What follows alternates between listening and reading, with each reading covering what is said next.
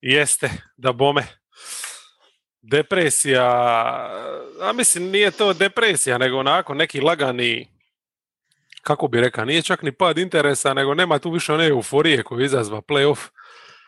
I pada i moram priznati da sam ove utakmice zadnje Bucksa gleda sa, ne ono što obično gledam sa nekoliko sati, jel, odgode dok dođe ona kraća snimka i to da mi je lakše primotavati, nego sa dan i nešto odgode, jel, pošto je bilo 2 dana pauze. Tako da sam recimo tek jutros pogledao ovu Game 6. Tako. A šta reći, koju poruku poslati, jel? Hoćemo krenuti sa Clippersima i Sunsima, mada je to bilo toliko davno da ne znam se ko išta sića. Pa sjećam se, kako ne. Sjećam se, radio sam. Cijelu seriju sam radio. To je bila ona utakmica nakon one Game 5, jeli, gdje su ih iznenadili sa small ballom. U biti u Game 6 ih nisu iznenadili sa small ballom, to je ukratko bilo to. Ovi su bili spremni, zaigrali su neku obranu, za razliku od ove utakmice prije gdje nisu igrali ništa. Ejton je bio ono u dropu. Vidjeli smo ga da radi isto što je radio i Gobert, manje više, ali za razliku od tih nekih utakmica Clippers je u veće stvarno nisu mogli zabiti otvoren šut. I to je bio njihov kraj, ja? Sad...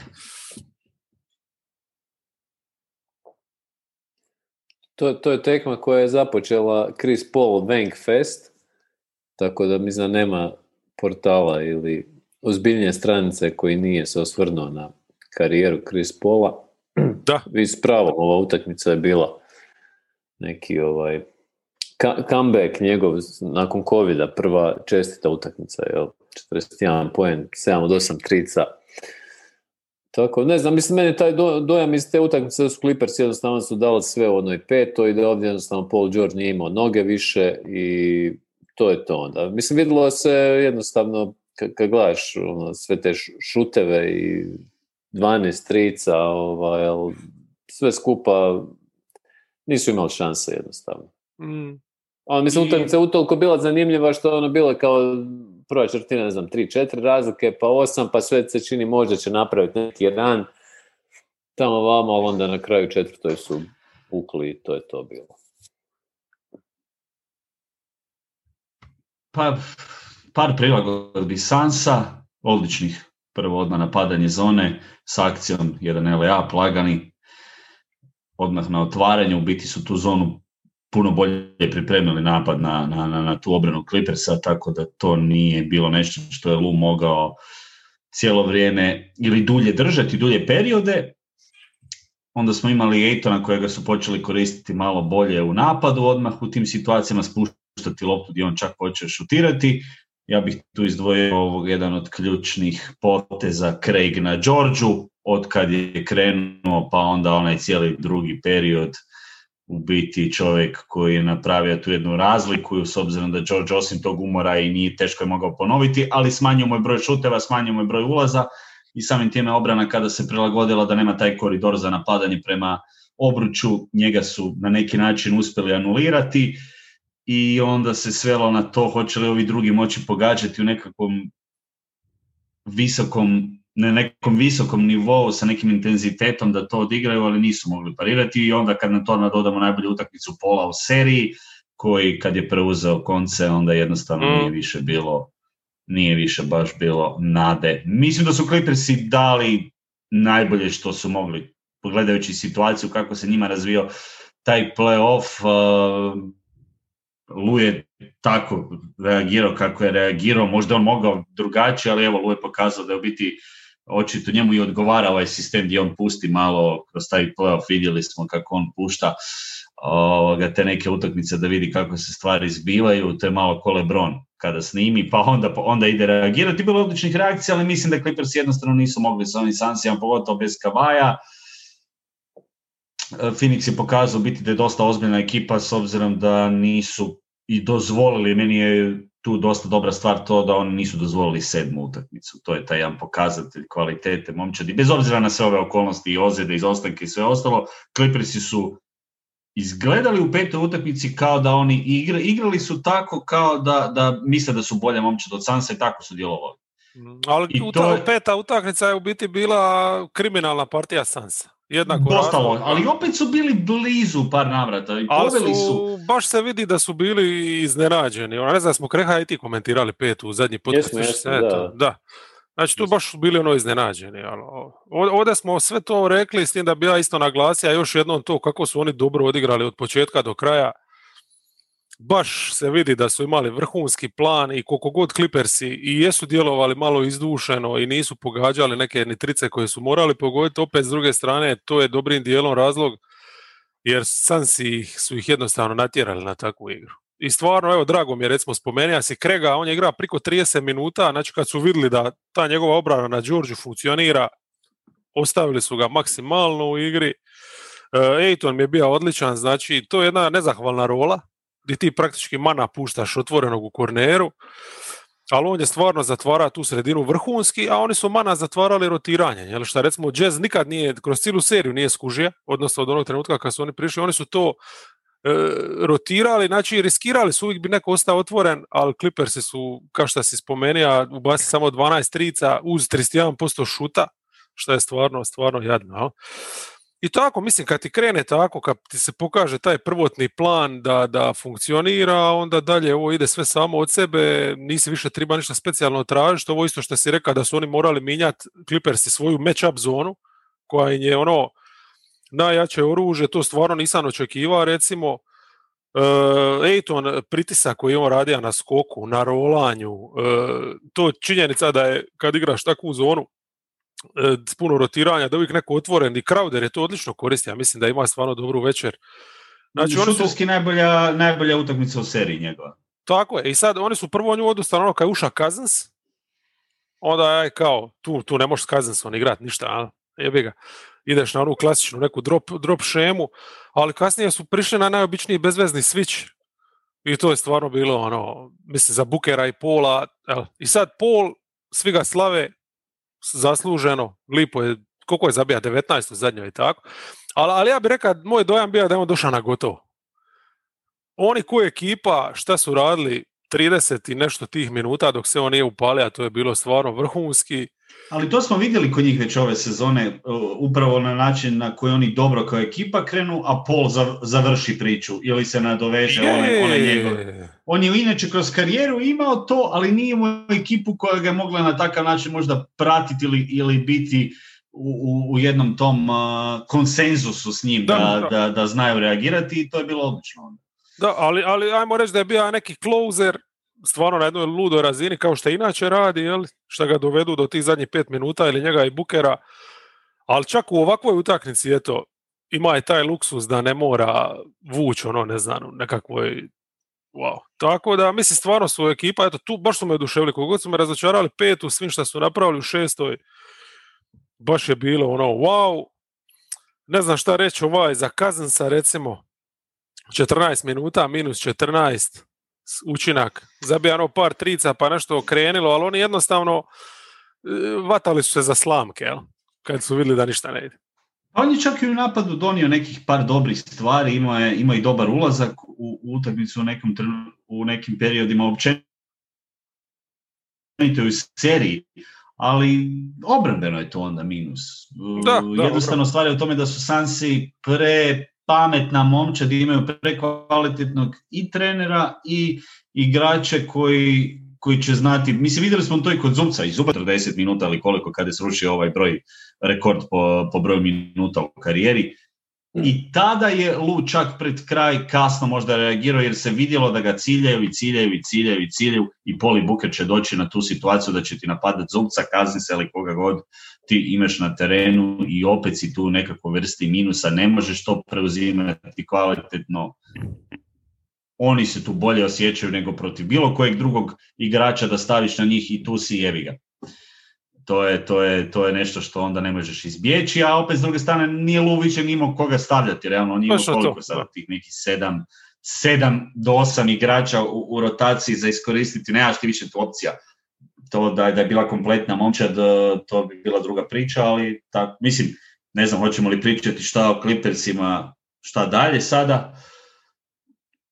Pa, ne znam šta se uopće tu puno ima reći. Možemo to za kraju. Ima li još tako dodato u utakmici? Ja bi istaknio par stvari. Kreha. Istakni. Ne, pa nemam, mislim, sve ste rekli što se tiče tekme, nema se šta reći. Mislim da je peta je bila valjda ono maksimum koji su Clippersi mogli izvući iz sebe, a ovdje Sansi su jednostavno od početka bilo bolja momčad jednostavno. Evo par ovih, pa slobodno ako ima šta iskomentirajte. A što se tiče Clippersa dalje... Čekaj, samo još neke aktere. Recimo Jackson, možda najlošija utakmica u seriji. To je sigurno, ali znači čak ni on nije bio u ritmu, a? Morris. Ni on ni Morris. Morris baš nije protiv Aytona moga ništa. Ono, i najgore od svega nije moga ništa ni ko streć zabiti, znači ni to nisu imali. Ali čak i ono 1-1 Aytona još nešto je uspija dobiti. Ali... Tako da na kraju došlo jednostavno do toga da previše ti toga fali, jebi ga, i previše toga u biti, previše Beverlija, kad već koristi riječ previše Beverlija, drago mi je da smo se njega riješili, on stvarno nikome to ne treba gledati, ono. Ja, Beverlija bi trebalo nekako zakonom zabraniti. Nemojte tako potpuno. Dobro je da imamo neke takve u ligi da bude malo interesantnije. Ali do jedne razine, znaš. Ja, znači, on je pretjerao, po meni je pretjerao onaj završni potez je bio stvarno izvan svih kriterija i nekakvih ono stvari. Prije toga ovi prekršaj, ovo nekako nadmetanje, fizičko nadmudrivanje, jedino način, mislim, evo, spomenuli smo par dobrih stvari. Ono što je Booker radio protiv Beverlija u 6. utakmici je najbolje što je Booker radio protiv nekog igrača koji ga je maltretirao ove godine u doigravanju. Što je u biti, kako je reagirao? Nije nasjedao na provokacije, svaki puta kada je primio loptu išao je fizički, pa makar neko će dobiti lakat, neko će dobiti udarac, ide na zakucavanje do kraja šta bude. I savu tu silinu i snagu kojom je pristupao tim situacijama je u biti ili odneso ili probio odmah na prvom koraku Beverly ili koga god, i baš je imao par odličnih ulaza na način, nije se bavio sa time toliko, nije se toliko bavio sa Beverlyjem na način da ga gleda gdje će mu doći. Bio možda jedna situacija gdje je u biti više gledao njega nego koš, ali stvar u tome kada god je prvo gledao koš, a ne ostale, onda je bilo to poprilično uvjerljivo. Tako da mislim da je tu pokazao biti kako se sa takvim igračima može. Beverly u biti njemu paše kada se to svede na to fizičko nadmudrivanje, kada on može doći do tih svojih... Sve je u redu, ali do jedne granice. Jedna granica mora postaviti, njega je možda trebalo i ranije isključiti neke stvari stvarno. Mislim, svi smo na haklu doživjeli da te neko gurne u leđa u skoku. Je li ima goreg osjećaja? Ne, mislim da je guranje, upravo baš sam to htio reći, guranje s leđa u košarci u bilo kojem obliku je potencijalno i katastrofa i jednostavno nije sportski vrag. Ovdje igraš ipak pred nekim tim milionskim auditorijem. Ne znam, mislim, on je inače prgav igrač i nezgodan i ja shvaćam tu želju jedan način da se ti pozicioniraš u toj ligi gdje si manjkav talentom za napad i to sve, ali ovo je stvarno nema potrebe. Jednostavno vidiš, nakon 3/4 je prilično jasno omjer snaga na terenu i da se ispucao sve opcije i onda i Bookeru ta ozljeda nosa, mislim, pa ko glavu stavlja tamo gdje je stavio? On je htio dokazati da on stavlja glavu tamo gdje neki neće niti... Ja mislim da kod njega nije postojala namjera, nego je, kako bi rekao, nespretan u toj svojoj agresiji. Više puta i da to onda pređe granicu, da ode na nekakav, dođe do nekog nivoa koji onda tako izgleda. Mislim, on na neki način ne bi mogao biti u toj ligi da nema taj dio, vjerojatno, s obzirom da koje su njegove kvalitete. Ok, čak je ovdje i napadački imao jedan kratki period kad je bio glavni. Mislim da su najbolje s njim stavili na terenu. Ja sam pomislio kad sam vidio kako on zabija da je to kraj Clippersa. Pa imao par dobrih ulaza, fintu prodaje, pa štricu zabija, pa imao jer ga tako tretiraju svi, nek zabija. Ma, apsolutno. Mislim, ne želim braviti Beverly, meni se naravno ne odobravamo, pogotovo onaj zadnji potez, to je stvarno za svaku osudu. ovaj jedan dio opet. S druge strane ima igrača koji su također onako premazani i Paul je navukao onaj prekršaj Cousinsa fino, bih rekao, odnosno situacija koja je meni bila onako baš polovski. Tako da imaju oni svaki nešto svoje, to je jednostavno na toj razini. Tako da u redu, Beverly je na kraju kažen, je li tako? Pa. A jednu utakmicu mislim da dobija do godine. A ko zna di će to odraditi u Ruskoj ligi. Evo, sad možete o Clippersima i prije ono što pripustim vam da pričate o njihovoj budućnosti, ti si spomenuo, čini mi se, zrelost, riječ si rekao. Kad smo sad govorili o Bookeru, kako je zrelo, to nije nas jedan, na to ja bi još jednu zrelost istaknio, a to je Aytonova. Znači i njegovo isto u takvoj utakmici, način na koji je on odigra, odradio, moram stvarno priznati da nisam od njih dvojice to očekivao. Ne samo zato što je prvi playoff, nego nisam ih doživljavao kao takve likove. Ali ovo, recimo, ovakvu utakmicu, ovakve težine, Booker i Ayton, kako su odigrali, mislim, puno zasluga ima godina uz Chrisa Paula. Ne sumnjam, ali... Mislim, jer nemojmo zaboraviti da su oni imali poprilično gubitnički mentalitet prije njegovog, odnosno prije dolaska Montija Williamsa, pa onda Paula. Da su Booker, Bridges i Ayton su bili dio ekipe koja je imala one sezone koliko? 19 pobjeda.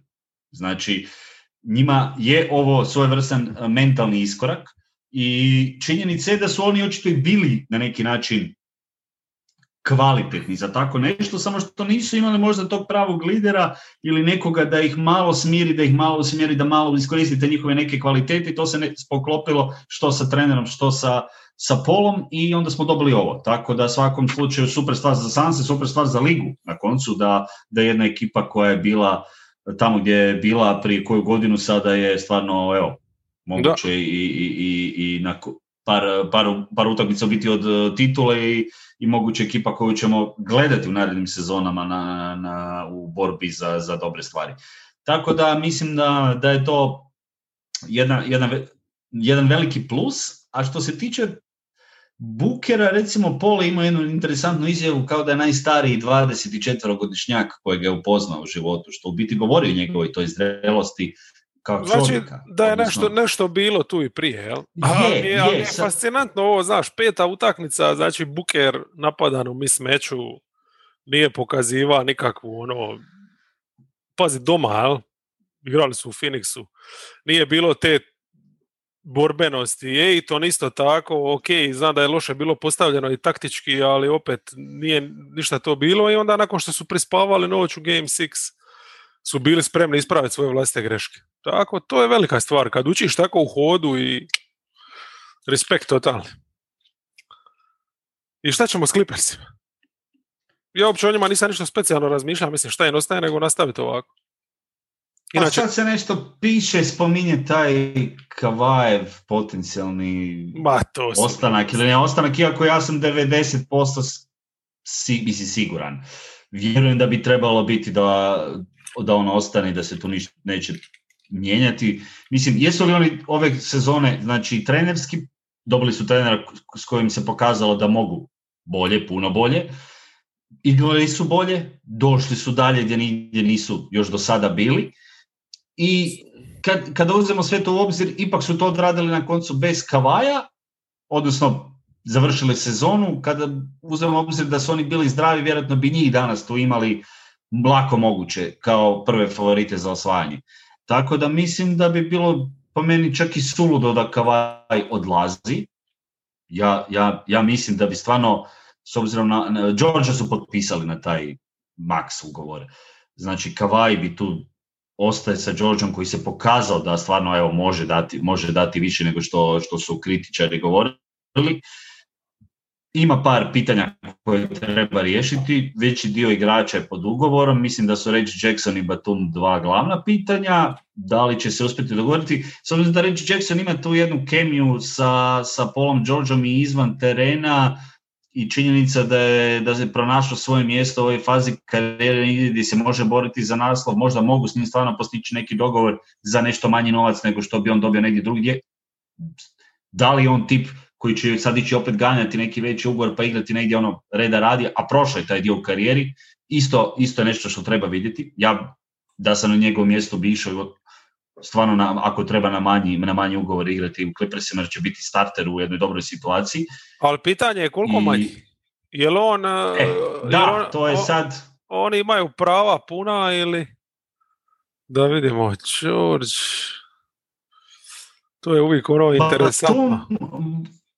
Batum je isto dosta bitna karika s obzirom da se pokazao kao i ovaj dosta komplementaran igrač ovim mnogim njihovim zvijezdama ili prvim, drugim, trećim violinama, tako da mislim da su to ta dva nekakva glavna pitanja koja bi im dobro došla ako uspiju taj dio riješiti. Ovo ostalo je manje više tu ili bi trebalo biti jasno, tako da očekujem Clippers-e u full modu. Imaju samo early bird za Jacksona, znači ne mogu mu sad pošto nemaju cap, a on je bio na minimalcu, ne mogu mu ponuditi ništa konkretno, tako da to je sranje. Da, s njim je najgora situacija u biti. Mislim da je on bivši, to je jednostavno tako ide. Mislim, nije odigrao ovakav playoff pa da igra dogodine za 2 milijuna. Nixi će. Neko će mu leti pa Nixi. Da. To će riješiti. On je bio ta neka karika koja nedostaje. On je bljesnija, super. Ali dobro, mislim, naći opet nekog takvog. Pazi, i Baka, Zubac, Kavaj, Morris nikakav. Mislim, idu Stin. Dobro, ali Kenard je bar bio zdrav. Sad je jedino pitanje... ozljede. Da. Pa gledaj, ja mislim da je najvažnije kod Clippersa što se oni u ovom play-offu pronašli taj identitet. Mislim da je to nešto što je manjkalo ovoj momčadi, prošle godine taj fijasko sa Riversom i to sigurno ima veze s tim. Ove godine su ipak, znači to neki meni neka varijanta njihova grit and grinda bila. Gdje što god baciš pred mene, riješit ću problem. Tako da taj identitet bi trebali nastaviti dalje. Ja mislim, glavni akteri će biti tu. Minus Reggie Jackson, pa evo. Da, slažem se, za svime isto mislim da će Reggie Jackson na kraju otići, jer ga neće oni moći platiti toliko koliko će on vjerojatno negdje dobiti. Ovo je bilo dosta je bilo optimistično da on sada stvarno prihvati nešto puno manje, ali opet to je tip igrača bez kojega možeš preživjeti kada dodamo da ti ipak nisi imao Kavaja i kada njega staviš na teren i Baka čak koji bi tu i Zubac koji bi svojim minutama koristili više nego ovi neki igrači koji su im sada igrali nisu igrali, tako da mislim da oni opet imaju 1-2 poteza za riješiti, za popuniti roster. Ako uspiju recimo Batuma zadržati, isto će već biti dosta vrijedno, tako da mislim da i ovo što je Kreha rekao je dosta bitno, to je taj jedan identitet, ja mislim da su vjerojatno shvatili da imaju sada nešto. Da imaju trenera prije svega. Pa i to je dosta bitno. Pa ne, Reggie Jackson ipak neka anomalija, znaš, mislim, to je lik koji ima vrlo specifičnu neku karijeru i sad ovdje, mislim da smo to spominjali u prošlom podcastu, je bila izvrsna ta priča na ESPN-u o njemu, o Georgeu, o tome kako je od silnih ozljeda se htio ostaviti košarke i to, i da su ga Clippersi zapravo vratili, on je i tamo su pričali kako Zločinac se zahvaljivao svima što su ga vratili nazad u košarku i sve, tako da je to je teško ponoviti, ali očito da će Clippers na toj poziciji morati naći neko rješenje, da li će to biti neki Reggie Jackson 2-0 ili će nekog, ali dobro, na tom playu vidjeli smo kroz godine da se uvijek može nekako skrpati. Pa ne samo to je pozicija koja ti je danas najviše pokrivena u ligi, odnosno ima najviše igrača koje možeš na toj poziciji nekako izvući ili naći koji se ili kreću po klubovima ili dolaze novi mlađi ili će netko biti dostupan. Pa evo vidimo Lou Williams koji je pomogao Atlanti u jednom trenutku, čovjek koji jedan takav isto koji je bio u biti prije u Clippersima i ima takvih igrača za te 1-2 pozicije koji mogu odraditi posao. Da, ali teško je naći ovakvog lika koji može zabiti tricu 40 i koliko je, 50% gađa u play-offu, mislim, ne znam. Ma to je, naravno, nije lako naći takvog, niti je to izvedivo samo tako, ali opet evo vidiš da se može dogoditi s igračima na koje ni ne računaš, pa nikad ne znaš. Evo, samo sam išao provjeriti koliko na early birdu možeš dati, ajde, dobro, nije toliko očajno, loša je situacija, znači možeš mu dati praktički mid-level, ja? A mid-level će dogodine biti nekih koliko, 10 milja, tako da to je ok. To nije neka ono sad, mislim, sigurno će dobiti ponudu za više. Jer ima ekipa, pa nema šanse. Pomenuti Knicks je sad. Ajmo reći da ovo je neka cifra koja možda bi mogla onda, ako je 10 milijuna u pitanju, malo ga ono natira da zamisli se. Pa to i ova cijela situacija, ovo što je Kreha rekao, i ta priča, poveznica sa Georgeom i to što su ga vratili i to kako je odradio tu playoff. Mislim, evo, sad da tebi neko ponudi na ovoj situaciji, ok, razumijem lova i znam da se NBA to dešava, često je da to biti standard, ali sad da ti daju, ne znam, nekakva ekipa da ti da 15 miliona recimo, a nisi ni blizu da ćeš biti ovako kompetitivan i da ćeš možda imati tu jednu situaciju, nego da će biti neko polurasulo ili možda do jednom trenutku ispadneš iz rotacije, ne znam, evo. Rađe bih onda uzeo 10 pa tu bio dio neke priče, ali to je sad samo iz... Gle, Reggie Jackson je ima ego takav u Oklahomi dok je bio, mislio da je najbolji igrač, tako da on sigurno di potpiše za 16 milijuna ili ne znam 60 milijuna na 4 godine neće misliti da će ispasti iz rotacije. Njega ako Knicksi potpišu, on smatra da Julius Randle njemu donosi krafne. Tako da, Reggie Jackson će reći. Sansi, o njima ćemo još, samo moramo se na Buckse i Atlantu pribaciti. Čovječe, 3 utakmice su jebene odigrali. 3 utakmice, mislim stvarno koliko se toga izdogađalo. Sve je počelo, jeli, sa onom legendarnom, znači oni su doma, odnosno dobili su, kako je išlo, sjetimo se, prva, iznenađeni su bili, jel tako? Da, to je Trae Young game. Trae Young game. Onda je bila ona gdje je Chris Middleton imao onu završnicu, je li tako? Brook Lopez game. Tim sa tricama. A je, točno Middleton. Da. Ja mislim, je li on imao to u završnici tu ili nešto, znam da je bilo, ono, razgazili su uglavnom na Atlantu, je li tako? Onda su otišli u Atlantu i tu su odradili jednu finu partiju.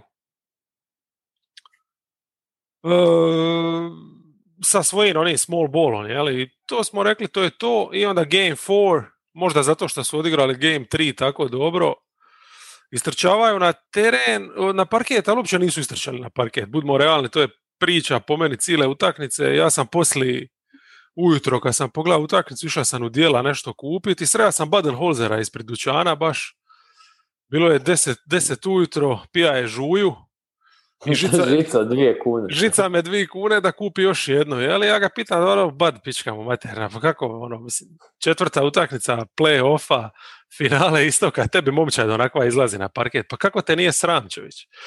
Janis Antetokounmpo, kad sam ga vidio kako igra, sjetio sam se one priče, ono je babi dio, ono bilo, je li u Zagrebu ili Osijeku, što je vozila auto u prvoj brzini i onda je se auto zapalio. Mislim, on se po meni ozlijedio iz tog razloga. Jer je igrao cijelu večer u prvoj brzini i jednostavno njegovo tijelo nije naviklo na onakvu neaktivnost i on se polomio. Taj ulazak Bucksa je, tu utakmicu je bio apsolutna sramota i tu su mi ono, mislim, nastrano ovo sve što su odradili u ovoj 5. i 6. utakmici, što je za svaku pohvalu, ali mislim, ti ulaziš kao nekakva momčad s nekim ambicijama šampionskim i sve, imaš tu taj trenutak kad trebaš jednostavno riješiti seriju i ostalo tebi u interesu Kragu da u što kraćem vremenu pobjediš protivnika koji je očito manje zreo, plus Trae Young je ozlijeđen i sve, mislim, ne znam uopće šta treba dodati, taj njihov ulazak u utakmicu je stvarno potpuna sramota i iz tog razloga mi je teško te Buckse generalno shvatiti ozbiljno. Mislim da je to momčad sa izuzetno niskim kolektivnim IQ-om, ono. Kreha ih je ubio do kraja. Pa je, mislim, to je Mislim, ko ti je s druge strane? S druge strane ti je Bogdanović na jednom koljenu, u toj utakmici nije ni bilo, Trae Younga, Herter koji je još, mislim, klinac, Capela, Collins i Gallinari. Mislim, ali meni je najfascinantnije od svega uz taj pristup njihov to kako su, znači, oni utakmicu prije vidjeli su da Lopez jednostavno ne može ostati na parketu i onda su dobili utakmicu, stvarno su djelovali dobro kad su igrali small ball i onda dođe ova utakmica i opet isto. I opet isto. to je to. I opet to je taj kolektivni IQ, jer kad ponavljaš istu grešku, šta je to? Non stop, Ali zato su u 5. i 6. popravili kolektivni IQ. Jesu, ali nećeš ti tako lako pobjeći na 5. i 6. samo zato što se više ne sjećaš 4. Ma nema, dobro, ja sam to sada ovako samo. Ti si kao prilaz. Dobar pokušaj. Ne, mislim, moramo tu još se zadržati. Evo, ajmo recimo dojam vaš, bili oni da Janis se nije ozlijedio slučajno, a znamo šta se dogodilo nakon što se on ozlijedio, mislim, u trenu su ovi otišli na plus 25 ili koliko, ali do tad, dok je on bio na parketu, vodili su tako isto 10 i moj dojam je bio da oni to ne mogu izgubiti sa takvom igrom Milwaukee, ja? A meni isto slično. Da, stvarno. Mislim, dobro, odigrali su malo bolje nego što smo mi očekivali. Mislim, ja bar nisam očekivao da će neki igrači toliko dobro kod Atlante možda odigrati, ali poklopilo se. Poklopila se njima jedna utakmica gdje su ovi iz drugog plana jedan drugoga dobro nadopunjavali. To je Lou Williams, ako se ne sjećam, bio dobar isto. Pa klupanje je bila odlična i baš one neke šihte, zna da su ih, gdje Janis igra sa rezerva par, tako, to su ih razbili. Janis je inače igrao 24 minute, minus 26 mu je bio net rating. Znači ne plus minus, ali net rating, znači koji su Bucks imali kao momčad. Je bio minus 26, tako da Lou, Huerter driblali su bez problema, Bogdanović isto tako djelovao ok. Da, i kako je sad ove sljedeće 2 utakmice isto se diza i tako. Ali mislim, ključno je reći da je tu Atlanta igrala bez Younga. Sad, da li su ovi i dijelom i zbog toga ušli u utakmicu tako kako su ušli? Ok, može i to biti. Ali vrlo dobro znaš da Lou Williams donosi nešto,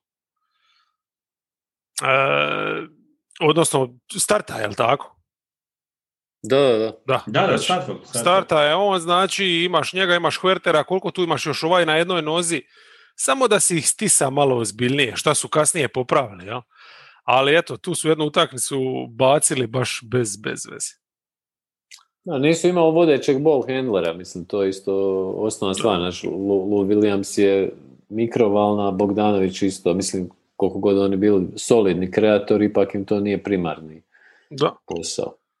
Ne znam, ima onaj detalj koji sam evo zapisao, Collins baca ili up Capeli. To se ne može dozvoliti, je vegano, u takvoj utakmici, tako.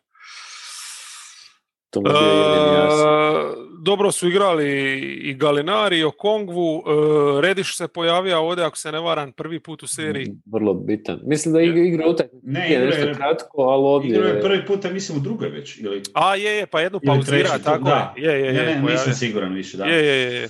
Ali ovdje je igrao zbiljnije, ajmo reći malo minuta, dobija je da se razlaufa i tako. To je za kasnije bitno. Da.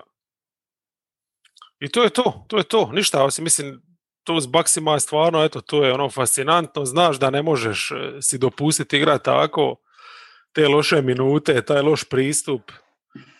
I tako, mislim, meni nije baš bilo kasnije od ove serije puno, s obzirom da je Young ozljeda 5, to ti ozljeda di se realno poravljaš mjesec dana i sad ti možeš igrati, kao što je on prva za igrati u Game 6, ali vidjeli smo kako je djelova, bolje da nije igra.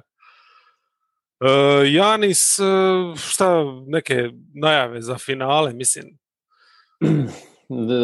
Ono što je pušteno u javnosti je da će se tretirati day to day. Tako mislim da sigurno dio serije sigurno propušta, a u nekom najboljem slučaju ga možda vidimo koju utakmicu, ali opet to neće biti na 100% ni blizu. Ne može, da. To je opet ovo što kažemo za Younga. To je dosta rizično uopće da igra. Vidjeli smo i da... Mislim, to će nekako ko Clippersi sa Kavajem, day to day, odnosno nije ni bio day to day, nego je bio out, ali nije bio neki vremenski rok, odnosno čak su svako malo izlazile neke vijesti, ali mislim da će biti slično i sa Janisom, šteta za finale, ali kažem, ako ga vidimo, neće to biti baš na nekih, više od nekih 60-70%. Vidjeli smo ove igrače koji su pokušali igrati od Hardena nadalje, kako to onda izgleda kad si naći. S tim da Janis na 60%, mislim, šta ti donosi realno? Njegova cila je poanta tih 100%, je li tako? Energija, pa baš to, da, njegova energija je... Staviti ga u kut da šutira, mislim, ono. Streći je. Ne znam, mislim, bolje ne riskirati. Po mene ni Young nije treba zaigrati šta je, ali opet s druge strane ta peta, to je više stvar tolerancija neke boli i naravno da nisi pokretan i to, ali ovo je stvarno, ono, mislim, možeš ti tolerirati bol ko hoćeš. A meni je razumljivo da je Young probao tu šestu. Ali riskiraš s Collinom puno ozbiljniji ozljed. Već je on pauzirao zbog koljena, ne znam je li to koljeno, ali već on ima onak... Je u sezonu i to par puta, da. Tako ima, da, ovo je baš ružno izgledalo, tako da slažem se apsolutno. Tu nema mjesta za rizikova i što kažeš, šta će ono 60%? Ništa, to protiv Ejtona koji je onako baš u naponu snage. Ićemo prije najave finala, prođemo još brzinski Game 5, Game 6, znači šta ja znam, Game 5 je baš bila ono simbolična utakmica za cijelu sezonu. Finale je konferencije, 5. je utakmica, trebalo bi biti nešto ono posebno, a 2 najbolja igrača ti ne istrčavaju na parket. Malo stvarno depresivno, tužno. To je Bobby Portis game. To je Brook Lopez game. To je... I Brook, ali i Bobby Portis je odigrao odlično, najbolju utakmicu. Ali meni se svidilo kako su oni, znači, nakon ovog što su zajebali sve, opet napravili te neke prilagodbe. Recimo, oduševili smo je obranom kojom su išli igrati. Znači, svičali su. I su tu prvi puta išli na ovu taktiku da u biti Lopez ne ide u drop pokrivanje, nego je on išao preuzimati visoko na tako kompletno... Prvi put. Jer tu prvi put, ali tako da smo vidjeli seriji. Oni su možda to radili do sad posjed 2. Ali nikad to nije bilo ono... A ovo je bilo doslovno 48 minuta preuzimanja. Tako da... I to je izgledalo odlično. Odlično. Dobro, s druge strane, naravno, nije bilo Trae Younga. Možeš riskirati s ovim nekim igračima da te probiju 1-1. U biti, to je ogroman rizik kad ti s 2 tako spora igrača kao što su Portis i Lopez ideš na switch. Ali stvarno, eto, mislim, šta ja znam. Portisa jesu bušili kad bi ostali na njemu, stvarno, i Williams mu je trpa i Huerter i to, ali evo, išao sam baš gledati na akcije protiv Lopeza, 4-15 šut je bio. 1-1 kad bi ostali na njemu Bogdanović, Williams i Huerter. Tako da pokazuje nisu proslavili težinu šuteva koje Trae stavljao prije. S time da su Portis i Lopez ipak donijeli u napadu toliko da možeš i preživjeti čak te neke rupe u obrani koje su se onda došavale, jer si ima 2 igrača koje su ti barem davala nešto, dosta u biti, više nego što si možda očekivao na drugoj strani terena. Pa, to je opet isto zasluga ono nekako Atlante, mislim koja u tu utakmicu, ovi su imali neki plan s kojim su išli preživjeli su. Atlanta je imala kakav plan? Nikakav. Oni se uopće nisu prilagodili na izostanak Janisa. Oni su igrali svoju igru. Dobro, još su čak igrali agresivnije na loptu, ono kao valjda sad, pošto su Middleton i Holiday, glavni.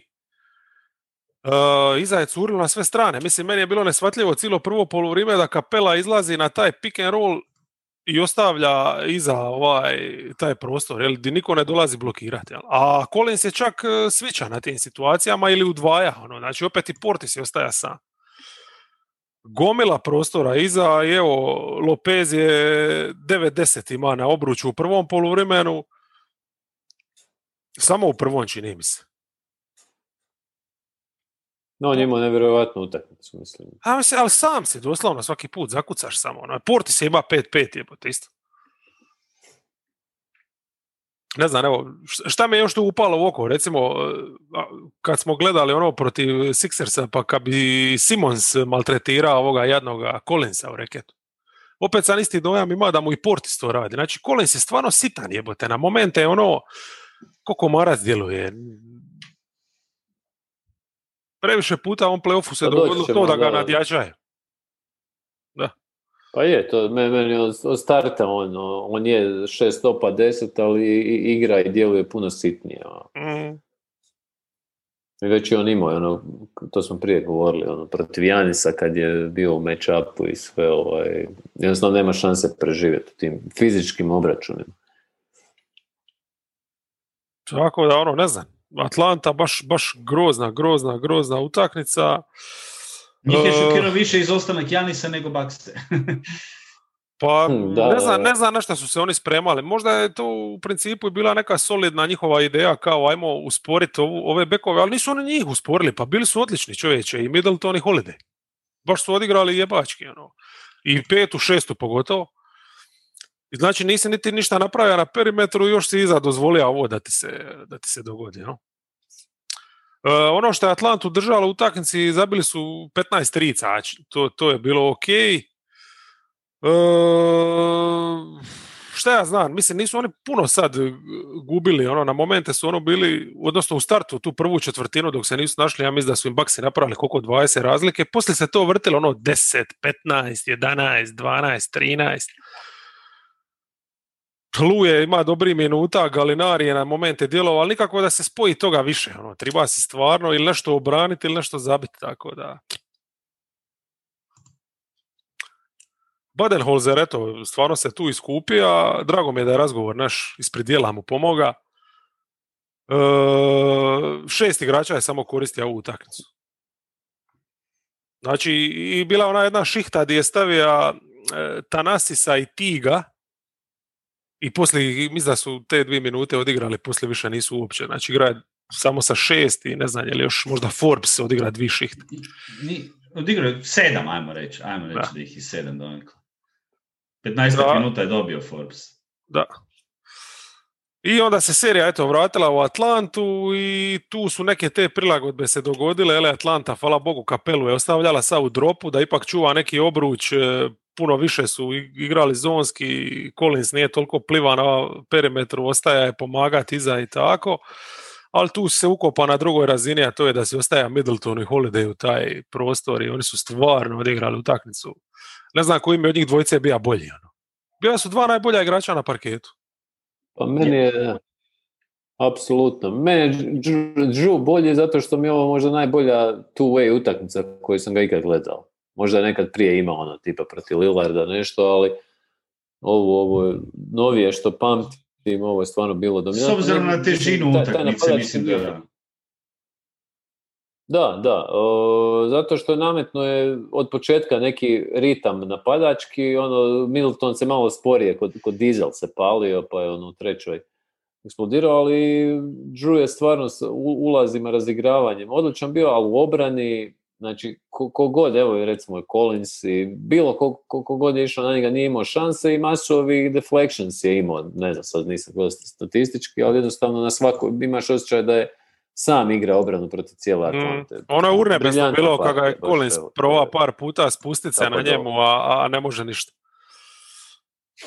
To je urnebesno. Ali čekaš... Tu je Collins, ja mislim kad ćemo pričati sad Collins definitivno nije max igrač. Toliko. Ako mu ko ponudi, pusti ga da ode. Ja to nikad ne bi mačirao. Pa upravo to. Mislim da se Atlanta možda... Ja ne bi mislim sad pitanje, ali... Reci, malo ovo kasnije, pa samo završi što ti reći.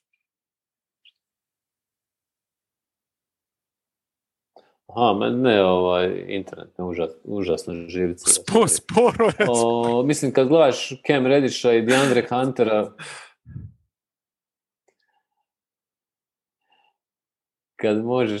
kad vidiš Reddisha i Huntera, jednostavno vidiš da Collins, mislim da oni mogu nadoknati učinak Collinsa. Slažem se s Krehom, s obzirom, da, to sam ja biti isto stvar htio reći, tako da mislim da pogotovo ono što je Hunter davo prije ozljede i da je već i protiv Knicksa u seriji pokazao da itekako je koristan na obje strane. Rediš, evo pogotovo sad najbolja utakmica, u biti 6. šuterski, to onako hladno par onih šuteva koji su dosta i teži bili nego što bi neki drugi uzimali. I mislim da sa njih dvojicom koji su i potentni i sposobni pokrivati više pozicija i nadomjestiti njegov napadački učinak, Max Collins u ovoj situaciji kada si dobra ekipa, kada imaš tog superstara, kada si došao do ovdje, kada imaš mogućnost graditi još i više potencijalno uzeti nekog igrača malo dodatno ojačati, se ne bi dalo Collinsu Max nakon svega što smo vidjeli. Mislim da bi to bilo samo se vratim na Rediša, izvrsna partija.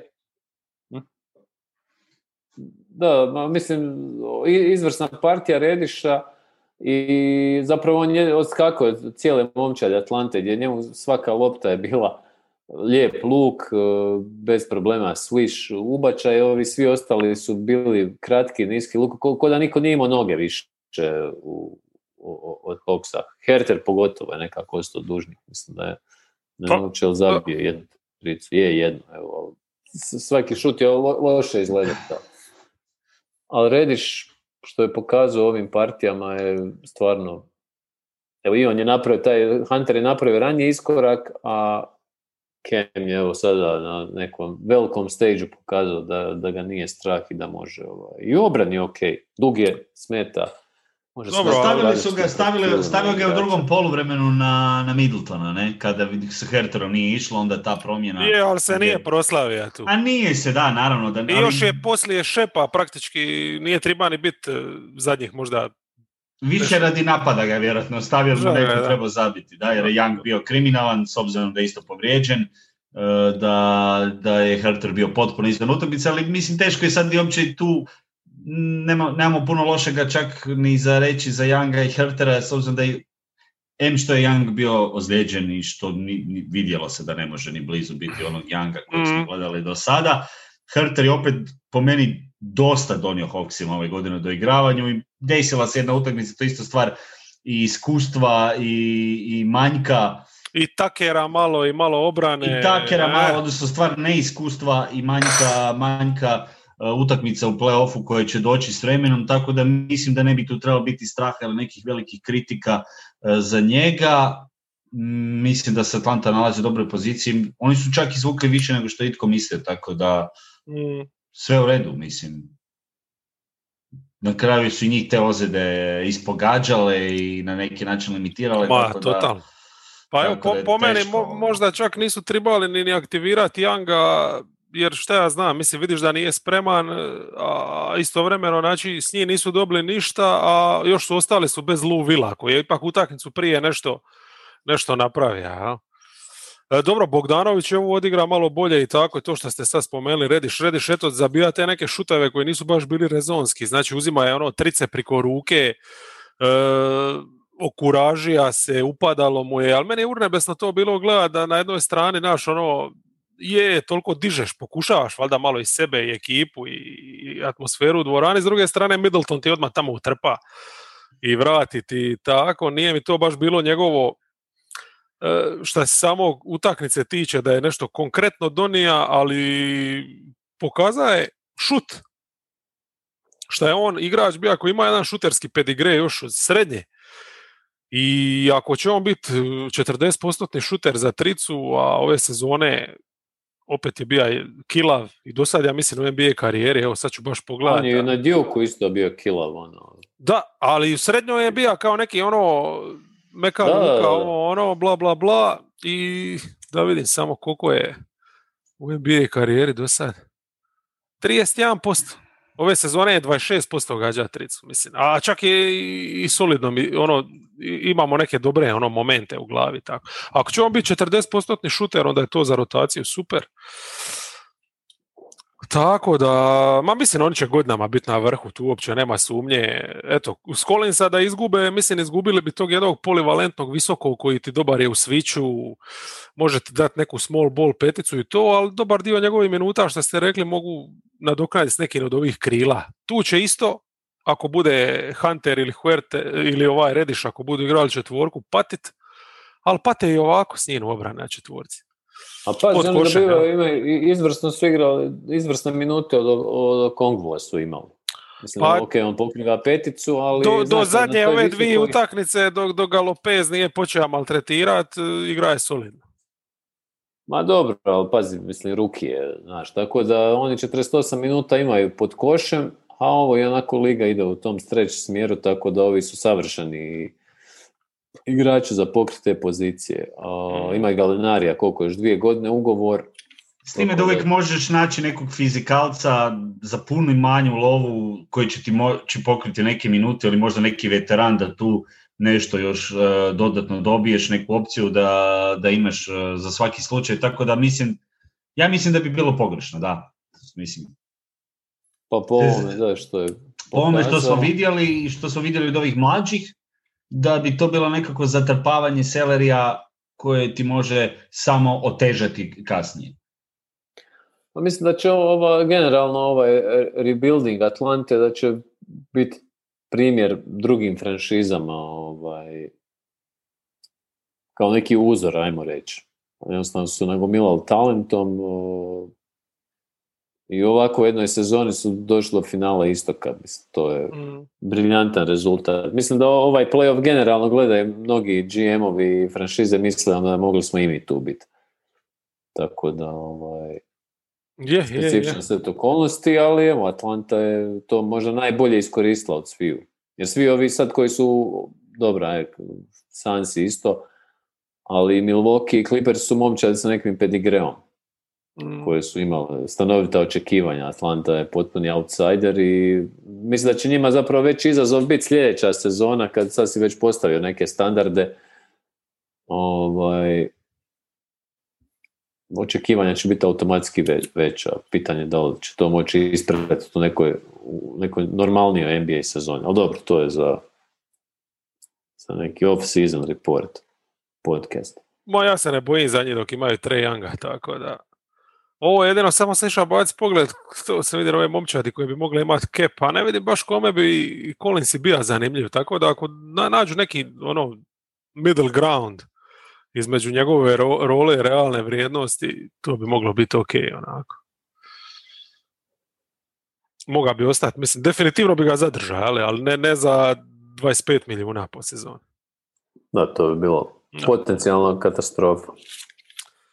Šta još, definitivno moramo se malo još na Buckse vrati u ovoj seriji, znači zaslužuju reći, recimo ovdje su me opet oduševili obranama, ja?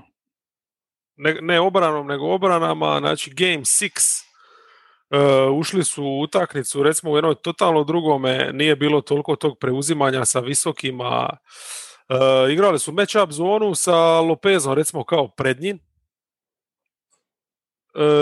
igrali su običnu zonu, 2-3, sa njim u sredini, igrali su čovjeka dosta utakmice, što recimo utakmicu prije nisu uopće koristili, baš misli se Budenholzer, šta izvodiš, čovječe? I onda skužiš da možda on lakše trenira kad nema Janisa jebate. Zanimljiv take. Jer ova ekipa se prilagođavala, kažete, mislim, u jednoj utakmici izmini toliko obrambenih šema, takvom lakoćom u napadu vrti tako inteligentno te neke, mislim, pick and roll je bolje funkcionira. Čak i bolje je u biti napad funkcionirao od obrane iz jednostavno razloga što svi igrači bili u nekim rolama. Znači ovaj je u korneru, ovaj je u dunker spotu, ovaj je u bloku, ovaj je vamo tamo, mislim, super. Jel smo to gledali Ewing Theory? Pa pomoglo im je to u napadački. Jel ti kad gledaš ti svaku večer koliko imaš posjeda u kojima Janis ide biti razigravač? To je znači najjednostavnija njihova pick and roll akcija koju možeš braniti. Ideš mu samo ispod bloka, ali tako? A kad je Giroux ili pogotovo Middleton, nemaš taj luksuz, jebi ga. Tu nešto moraš riskirati. Da ne govori o bačenim posjedima gdje Janis ide 1-1 izolacije. Koliko puta je Middleton ili Holiday dribla 10 sekundi prije nego što je krenija na ulaz. Njihove izolacije su bile skok šut. Ili ulaz. mislim, gledajući sad ove utakmice bez Janisa, meni to je ono što me najviše možda bolo oči, ako su, znači, Bucksi dominirali sve, koliko zapravo oni stvarno su siromašni sa ball handlerima. Znači, Drew i poslije njega, znači, Middleton ipak on može odrađivati tu funkciju, ali on je ipak strijelac. A i poslije toga, šta imaš Jeff Tiga, koji je evo odigrao nešto u toj šestoj Zabija utakmici. Tricećović. Ali to ne treba nikoga zavarati, već u sljedećoj seriji, mislim, znamo Jeff Tiga. Tako da meni, gledajući ove dvije utakmice, čak mi je donekle jasno da Giannis mora trošiti dio posjeda na taj način, jer jednostavno ne može sve preko Holidaya ići. To mi je neka misao. Nije to slučajno možda i nisu oni takvi tudumi ko što mi ovako tu iza ekrana, iz fotelje zazivamo, nego jednostavno nema ko, tamo ne zna niko driblat više osim ove trojice. Ali samo, slažem se, dobro si rekao, ali isto bi trebalo to malo, znači, izbalansirati možda bolje ili ograničiti, da jednostavno ne troši toliko posjeda uzalud. Posjeda imate, da, ali onda isključivo nek budu pick and roll posjedi, a ne izolacije ili skok šutevi. Ja. Ili dovesti nekog playmakera rezervno koji... Dobro, sad je to teško izvesti. Da. Trice su upadale, evo spomenuti Tig, zabija je, čini mi se, u svim svojim šihtama, po nekoliko, tako da tu su čak ostali s njim na parketu u plusu 17 ukupno. Ne znam šta je još, Lopez opet dobra utakmica, znači koliko ga Atlanta sad donekle i ostavljala tijela na njemu, nije zabijao onoliko ko prošlu, ne ima zicere, ali opet se odlično otvara, bija je prijetnja, smetnja i super mi je bilo kako su mu naštimali ove minute na Okongu, baš da njega razvali. I općenito opet su, mislim, Portisova partija je bila puno bljeđa od ove iz Game 5, ali opet je u nekim momentima uspija nadjačati ovoga Collinsa. Tako da i Tucker su donijeli u napadu isto i to u nekim važnim trenucima u četvrtini. Zabili su što su dobili ovo što su možda trebali ubaciti u tom trenutku i to poklopilo se. Prela je bio isto opet, ima neke glupe reakcije, mlake. Dobro je krenija, onda valjda ostao bez nogu i šta, tako da baš nisu mogli, mislim, Hawksi. Zonu su zaigrali bili, kad su, je li to bilo u trećoj? Onda je Milwaukee malo usporija, ali opet su zabili dovoljno do kraja. Ali to je bio dobar pokušaj, ajmo reći, jedan McMillanov, da igraju čistu zonu. Dobro, tu je zanimljivo isto, ja mislim, u ove zadnje dvije utakmice da je Milwaukee uspio jednostavno nametnuti tu svoju najbolju petorku gdje su Drew i Middleton vani i PJ Tucker, Portis i Lopez. Znači, Atlanta nije nalazila način kako kazniti tu nominalno visoku, ogromnu postavu. Je.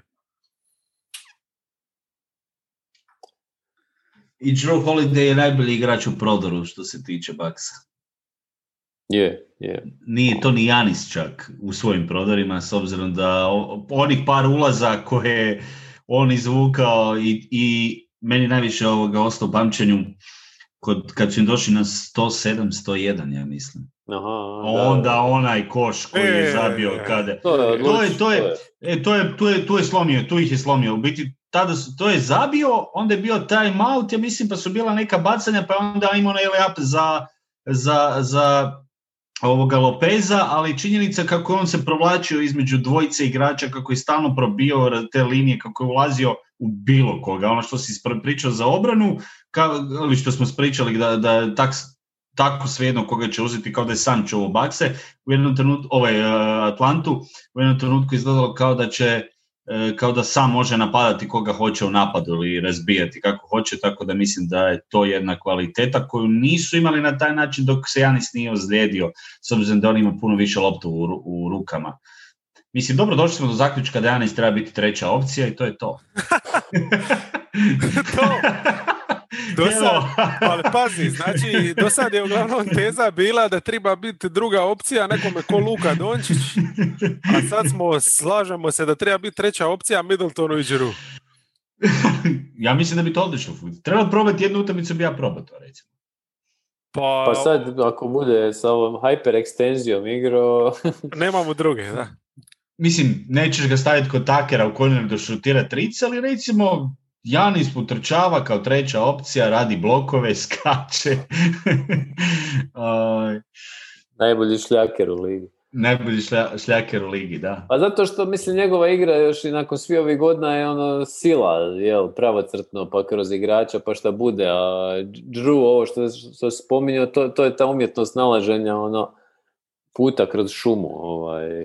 S tim da je kod Drewa ipak samo jedan taj problem, neka konstanta. Znači on je zna imati ovakvi partije, ali da će sad igrati svaku veću ovako, onda je bi ga ipak.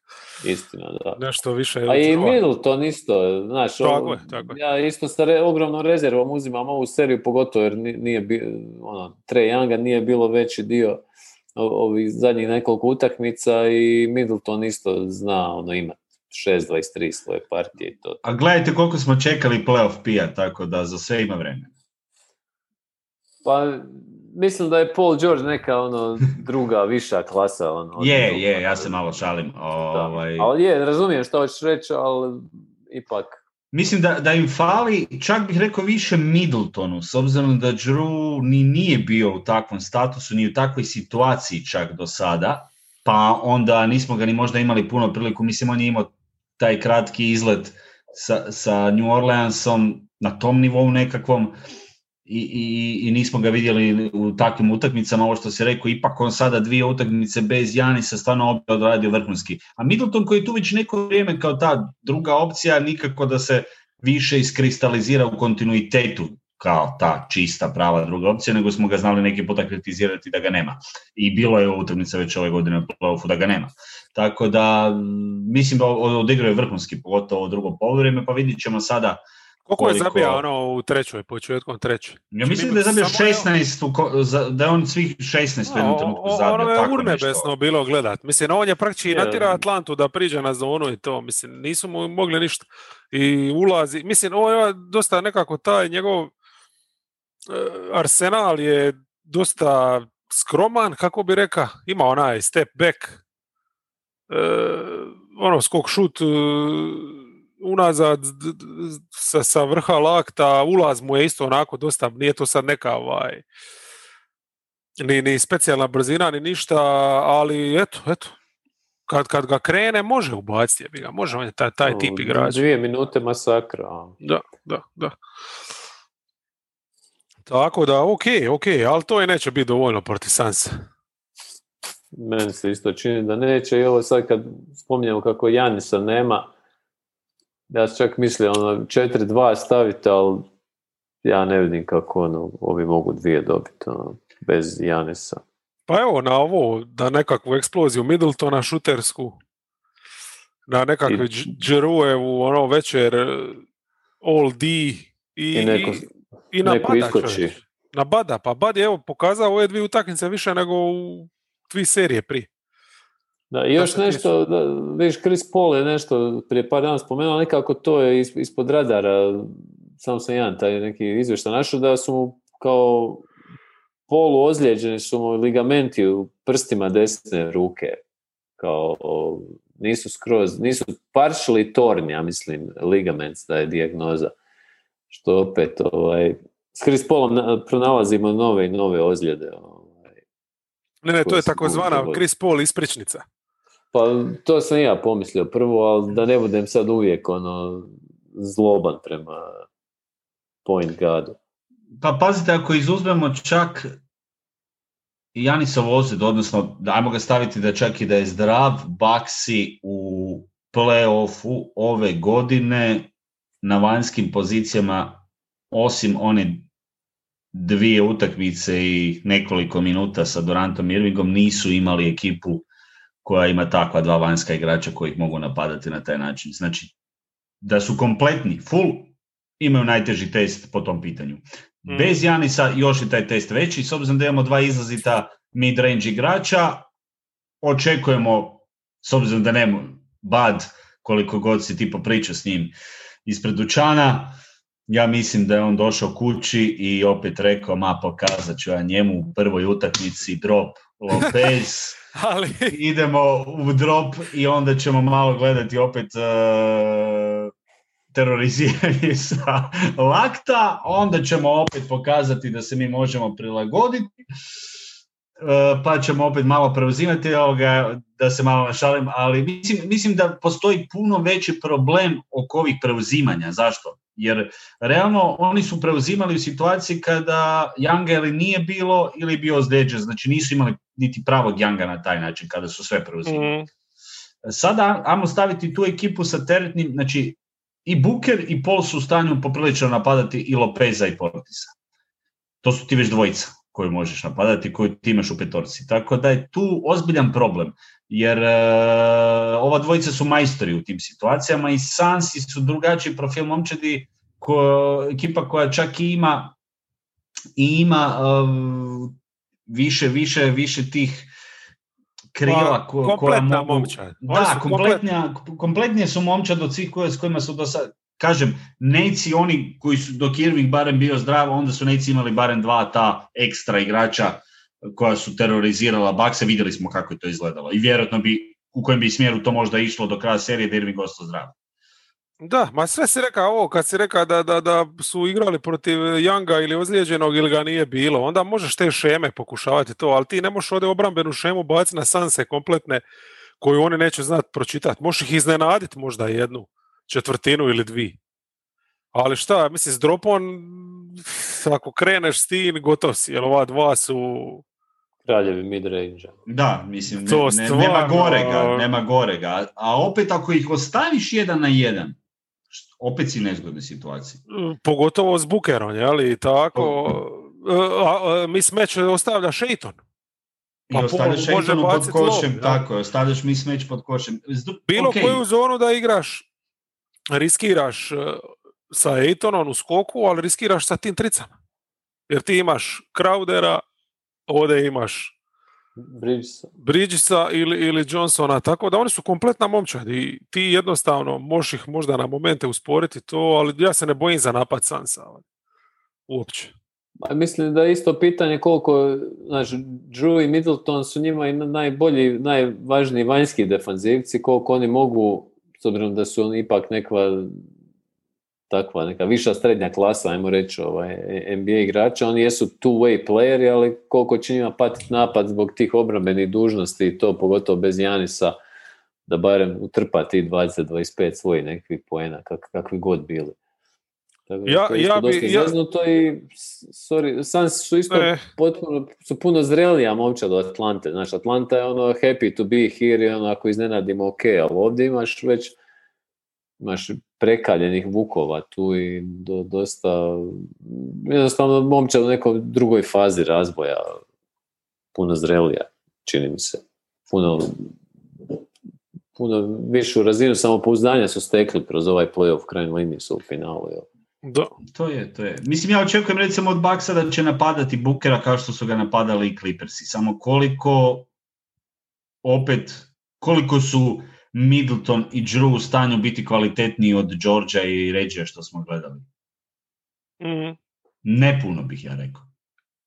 Ne puno, jer mislim gledamo u kontekstu, meni su Middleton i Drew bolji obrambeno, ali nisu napadački baš veća prednost od onoga što su davali George i Reggie Jackson, koji su stvarno veći dio bili fenomenalni. Evo, spomenuli smo tek Reggie Jacksona pad u zadnjoj utakmici napadački.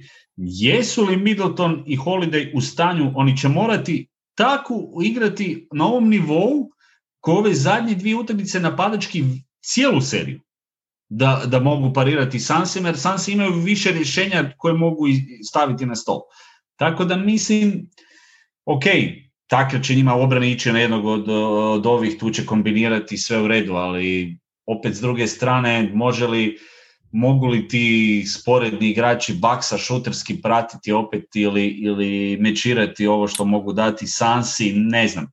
Mislim da imaju prednost u toj visini i snazi malo više Bucksi, odnosno nisu imali Sansi do sada možda taj tip ekipe na takav način, pa će to biti interesantno pratiti nekakav skok, s obzirom da Bucksi bi tu mogli imati malu prednost, ali to su sve nekakve stvarčice koje ne znam koliko će, opet Ayton će tu se lakše nositi, recimo, u nekim situacijama, s obzirom da vidjeli smo ga da je izlazio i protiv Clippersa u ovoj zadnjoj utakmici, su ga ostavljali na close-outu, pa je sam pratio trice do reketa igrača 1-1, koji je brži nego što može Lopez napadati. Mislim da bi tu jedina bila prednost da Lopez spuštaju na post protiv njega više nego nešto drugo, s obzirom da Ayton pokazao da može izaći van.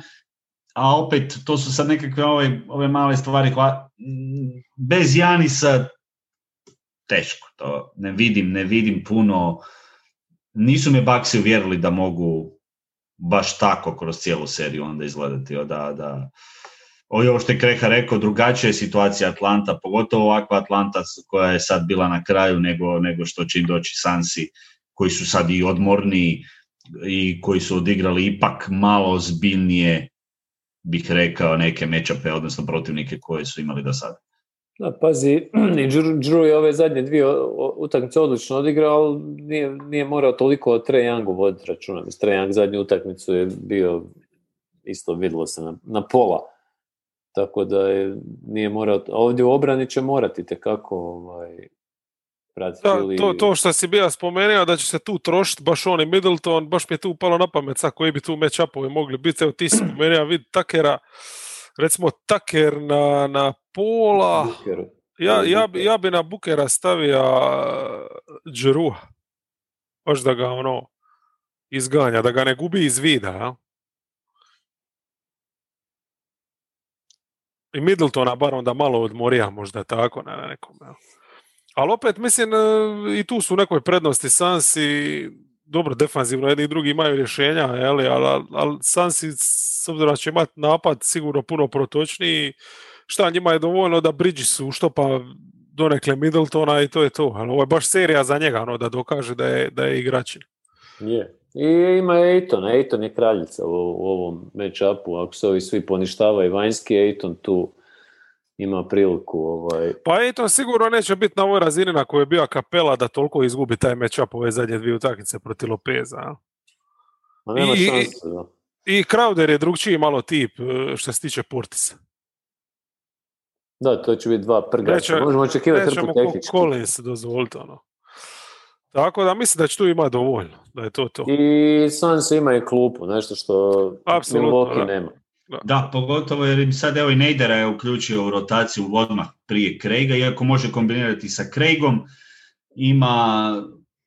ima ovu opciju da mu i Cam Johnson šuterski može pokriti. Mislim da širi su.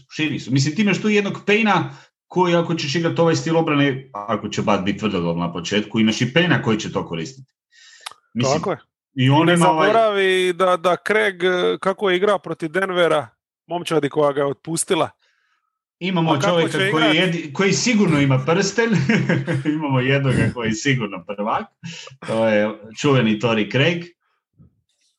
Ali... škartat ga onako, jebote, pa kao, evo, Milwaukee bi sad bio 7. igrač da je u rotaciji. Ja bi startao Craiga. Ne, mislim, on i Johnson s klupe, to je pre. Hoćemo malo retrospektivu ubaciti još u najavu finala. U kakvom obliku? Pa imamo dva najbolja playmakera u povijesti New Orleansa.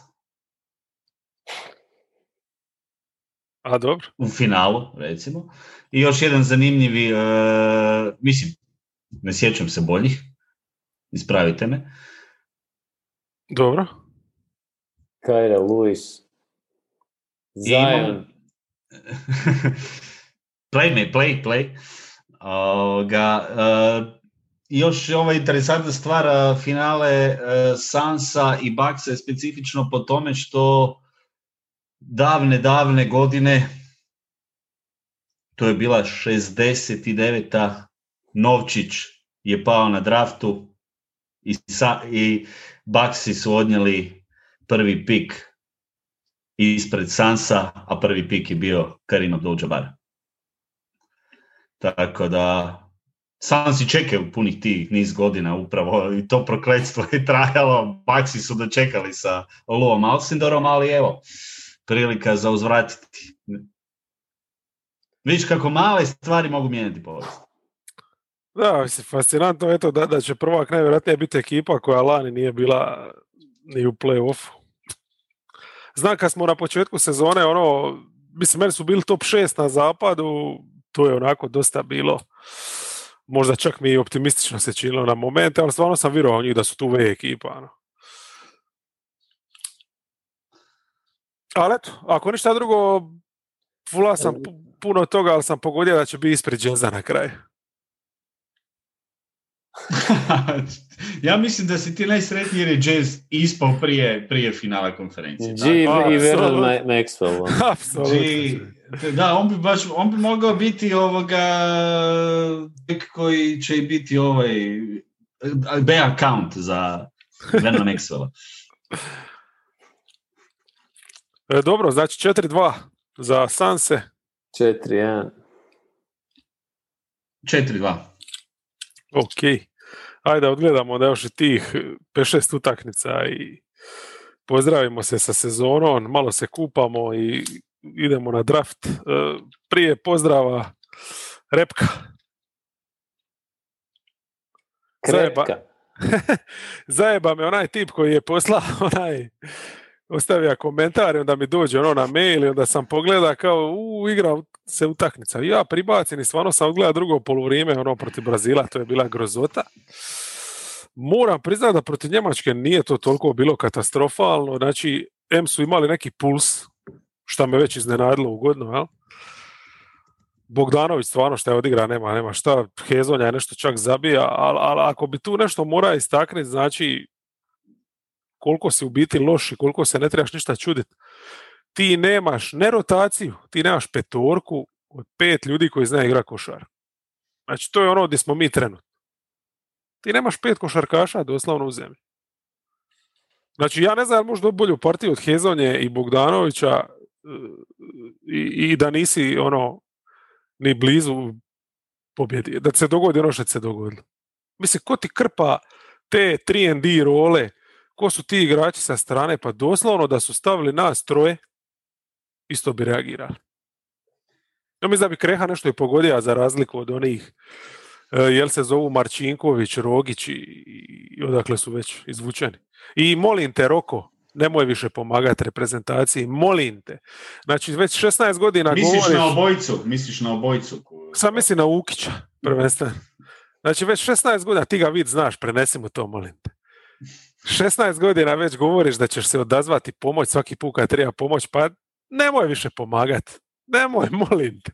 Jednog ga znam, a drugog sam trenirao, tako da teško mi je, stvarno, nisu se proslavili. A ti si ga trenirao, onda mi je jasno zašto ne mora ništa pogledati. Znači da ne znam ni lijevi ulaz napraviti, toliko je... Ma ne, mislim, poimanje košarke nam je prahistorijsko, tako da... Mislim, gledao sam malo ove druge kvalifikacijske turnire, ne znam koliko ste šta uspjeli uhvatiti, ali osim što su 4 domaćina ispale, što stvarno je nevjerojatno, ekipe koje su napravile iznenađenja, odnosno koje su igrale nekakvu košarku i šta smo imali priliku vidjeti iz ovih kvalifikacija ukratko, gledajući i širu sliku. Prošli su momčadi koje su pokušavali prihvatljiviji onome što danas ne samo u NBA-u gledamo, nego što očito ide prema cijelome svijetu. A to je da jednostavno teško možeš egzistirati ako imaš jednog šutera manje, a kamoli 2 u određenom trenutku na terenu, a ako nemaš mogućnost sa više igrača koji mogu preuzimati. Slovenci su recimo u finalu protiv Litve u jednom trenutku kada se lomila utakmica. Litva je sa Sabonisom Valanciunasom na terenu ili samo Sabonisom kojim je kao primarni napadač i statični su. Slovenci spuštaju petorku, Čančar 5, Murić 4, Prepelić, Dončić, Blažić. 5 igrača koji šutiraju, 5 igrača koji će preuzimati brzo, jednostavno, ritam, 16 razlike u jednom trenutku. A ti onda kompliciraj sa visokima, pa spušta, ja ću tebi tricu, ti odi na dvicu dole, pa ako uspije. I to pogotovo, mislim, to su, evo, imali smo priliku vidjeti Italiju u Beogradu. Znači, njihov izbornik, ja mislim da oni nisu imali uopće klasičnog centra na roster. Ne kažem da mi ne moramo imati centar, da niko ne smije imati centar, da me netko krivo ne shvati. Ali ti Italijani su došli sa 5 igrača koji su svi stali okolo i šutirali. Oni su svi šutirali i tako su cijelo vrijeme gradili igru i to 5 igrača gdje lopta ide, gdje se igra pick and roll, brzo, šut, 1 na 1, brzo, dodavanje, šut. A onda opet s druge strane ekipe koje teže situaciji Srbija u jednom trenutku sa Marjanovićem i Teodosićem ili Teodosićem puno minuta u obrani, Hrvatska, mislim, to su, evo, Roko Ukić, Mao Dolo, ja sam ga imao priliku gledati već zadnjih 2-3 godine u Europi i raditi njegovih utakmica, to je jedan prosječni europski playmaker. Ima euroligaško iskustvo, ali on je izgledao kao Chris Paul protiv Hrvatske. Zašto je izgledao kao Chris Paul? Pa zato što ga ovaj čovjek ne može uopće čuvati, zato što ciljaju jedno te isto cijelo vrijeme. Ukić ide ispod bloka, ja ću ti šutnuti. Ideš gore, onda ću te probiti. Ne možeš mi ni braniti 1 na 1, ne možeš mi ni preuzimati zato što imaš teretnog visokog. Opet s druge strane, te sve ekipe koje su prosječne imaju barem igrače koji mogu šutirati, koji mogu raširiti reket, a mi smo u nekakvoj situaciji da imamo dvojicu koji ne mogu braniti, da imamo dvojicu koji ne mogu šutirati, pa kad na to dođu rotacije koje su potpuno neshvatljive, onda imamo to što imamo. To je. Čak i uza sve to, bez ikakvih akcija, sa napadom 1 na 1, 1 na 5, Bogdanović 40 poena, Hrvatska bi dobila i vjerojatno se plasirala po meni na olimpijske igre, samo da čak i Mršić radio dobre, normalne rotacije. Znači, mi smo imali u Splitu mogućnost igrati nekakvu, ne mora nisku petorku, ali nekakvu petorku bez klasičnog playmakera, s obzirom da smo imali problema, pogotovo protiv Njemačke, ali niti jednu jedinu minutu mi nismo imali, recimo, na terenu zajedno Babića, Hezonju, Bogdanovića i Marčinkovića. To su 4 igrača koja mogu pokrivati, odnosno trojica mogu igrati nekakve niske četvorke. Babić je nekakav visoki, taj ne playmaker, ali netko ko može igrati 2 i 3, ali i prevesti loptu, odigrati pik, i imaš tu nekakvu mogućnost da možeš preuzimati, da imaš veći raspon ruku, da imaš ljude na liniji dodavanja, da imaš brzinu prvenstveno. Tebi Hezonja sam pretrči sve u ovu ekipu protivničku sa loptom koliko je dobar na otvorenom terenu. Ali je ti sa ovim svojim stilom i ne znam što bih rekao. Onda kažem, mi na rosteru imamo 3 centra koji nijedan ne šutira. Znači, kada to maknemo, već si na 9 igrača. Od tih 9 igrača čovjek koji ti je startao prvu utakmicu, Drežak, kojeg si doveo radi obrane, si shvatio da si fulo kompletno, da uopće ti ne može startati, ne samo to, više nije igrao do kraja turnira. Sad smo na 8 igrača. Jedan od tih 8 je Ukić koji je podkapacitaran fizički, nažalost, već ne može pratiti možda taj nivo. Onda imaš 2 niska beka koji ne mogu ili braniti ili ne mogu u napadu zajedno ponuditi, sveli smo se na pa Babić koji starta pa više ne igra do kraja utakmice, ne znam što bi rekao. Sveli smo se na jednog igrača i Hezonju. Da, što najbolje, Hrvatska je po meni, individualno gledajući, na cijelom turniru u Splitu imala 2 najbolja igrača od svih ekipa. Pa je, pa Hezonja je čak igrao jedne pristojne minute. I čak uz tu njegovu nedisciplinu i činjenicu da koji puta iskače iz okvira, da ima neke poteze koji su možda neukrotivi, ali mislim da svejedno je talent kojega si mogao iskoristiti, jer to opet Njemci su došli bez Šredera, koji nisu htjeli platiti koliko nisu vjerovali možda u određenom trenutku, jer nisu bili sigurni da vrijedi platiti njegovo osiguranje za kvalifikacije da bi se uopće plasirali na te olimpijske igre. Pa onda on sjedi uz klupu, ne jer je ozlijeđen, nije plaćano osiguranje. Pa ti nisu došli Kleber i Tajs, ovi visoki koji su ti kao primarni visoki. Pa ti Wagner ide na draft kao jedan od tih mladih krilnih igrača koji im je ove godine izlazi. Pa Cipser koji je imao moždani. Mislim, realno, ljudi su bez petorke gotovo došli. I onda opet... I u ključnoj utakmici Wagner kojeg smo gledali u NBA i možda jedan od najgorih igrača ove sezone u ligi bija... Wagner, ja mislim čak i MVP turnira. Strašno. Mislim, kvaliteta košarke, da se razumijemo, na cijelom turniru u Splitu je u određenim trenucima bila baš jako loša. A kakvi su ovi drugi turniri bili, aj to ćemo još sad samo brzinski. Samo da još u Hrvatskoj moramo te neke stvari reći. Kreha, ne znam koliko si ti gleda, ali stvarno mislim više Šakića i Bilana.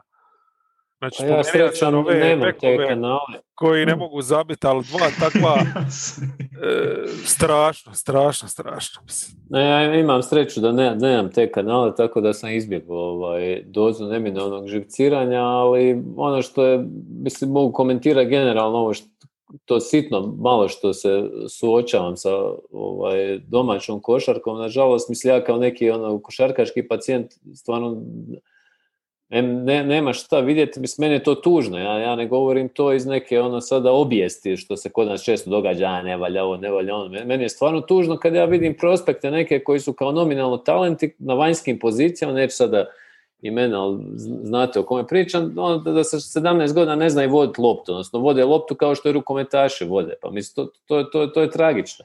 I nemamo igrače koji mogu ući u reket, mislim, vidimo cijeli playoff NBA, šta treba ti neko ko će ući u fucking reket, napast, prisiliti obranu da se suzi, ne znam, slash and kick igrati ili završiti, to sve mi to već nemamo desetljećima, znači, tako, u čemu je problem, ja više stvarno ne znam, to je ne da mi se ne razmišljati o tome, ali da se stvari krivo rade, to je istina. Ja ne znam, Žižić on je isto jako loše odigrao. Od njega sam stvarno očekivao, ako ništa drugo, neku energiju. Pa Žižić treba biti tu, on je realno najbolji centar od ovih svih, ali kad imaš, možda on jednostavno nije na taj način... loptu. Pa točno to, mi nismo imali situaciju, realno najbolji pick and roll sa Žižićem i čak ili ti 2 na 2, odnosno pick and roll, s obzirom da pick and pop ne može igrati, da budemo jasni. Znači, pick and roll s njim je u par navrata dobro odigrao Hezonja, jer je on brz pa je mogao probiti, podvaliti loptu, navući obranu, imaš dvije opcije, ili će on otići na polaganje ili će podvaliti loptu Žižiću, barem nešto, jer ovaj može odrolati i napraviti dobar blok. Ali mi nemamo playmakera poštenoga da organiziramo nešto više ili u više posjeda. A onda kada dođe do situacije kada Bogdanović mora forsirati, naravno, Njemci su u jednom trenutku igrali obranu tako da su išli po dvojica na Bogdanovića, puštaju ostale. Taktika, mislim, logično, naravno. Znači, mi smo došli do toga da nismo u stanju imati nekoga da može... Pazi, toliko su otvorenih šuteva promašili ovi. Znači, samo da su 8 poena dali tih otvorenih što su imali. Ulaza, trica iz kornera, Znači, tu sad ne spominjem te centre nesretne, stvarno, nego samo te kvazi vanjske koje imamo, eto, 8 poena, ništa drugo ne tražimo od tebe. To ne možeš da ti nemaš igrača koji može zabiti 6 poena po večeri, recimo. Ali sa pristojnim postocima, nego da ti znaš čim se on diže na šut, da je to cigla čovječ. To je nevjerojatno. Nažalost, da, tu je problem jer realno Žižiću možeš spustiti loptu dole, a onda moraš drugačije imati postavke, drugačiji napad, odnosno, ali Žižić opet tu nije najbolji naš visoki, čak i Bilan. Ne, mislim samo na ove Marčinkoviće i slične. Centra uopće neću ovdje dirati, ali šta ću, mislim, taj Šakić, on se čak izvlači na neki šut, ali on nije spor ko Bilan, ali bez veze igra kao neki, on bi treba biti enforcer, a nema tu, jednostavno nema. Nemaš braniti šmek, danas. Da. To mi stvar. Moraš se moći kretati. A Bilan, mislim, je nevjerojatno da uopće igra ozbiljnu košarku. Nas misle da je on umirovljen. Pa Bilan je čak imao i dobru sezonu, ali on je recimo tip igrača koji odlično funkcionira kad je on prvi, a ne može biti odje prvi. Ali to moraš ti kao trener razmišljati na taj način ko ti kako može reagirati i šta ti želiš uopće sa tim rosterom koji imaš. Jer je to ta situacija. Onda mi uvedemo Šakića, pa Wagner izgleda kao Novicki pored njega jer krene probijati i svaki put probije Šakića zato što ga ne može ispratiti ovaj 1-1 normalno. Pa kada je Šakić na petici, onda Šakić ode van jer nikad nije igrao peticu, pa ostane rupa u reketu, odnosno van, isprati svog čovjeka dosta visoko. Pa imaš situaciju da Bilan koji ne može normalno obraniti pick and roll kad ga izvučeš van, onda ti moraju ovi drugi pomagati, pa onda kad ti drugi pomažu ono što se dešava protiv Brazila, pa ti Caboclo izgleda kao Kevin Durant. Zašto? Zato što je sam na šutu. A zašto je sam na šutu? Zato što mi moramo spašavati rupu s Bilanom pick and rollu, jer smo se od početka postavili u tu situaciju da imamo takav problem. I to je dubinski toliko kratera da je to strašno. Mislim, mi smo bili u stanju izgubiti od Tunisa. Mi da nismo imali ili Bogdanovića ili Hezonju, mi bi ispali i od Tunisa već. Vjerojatno.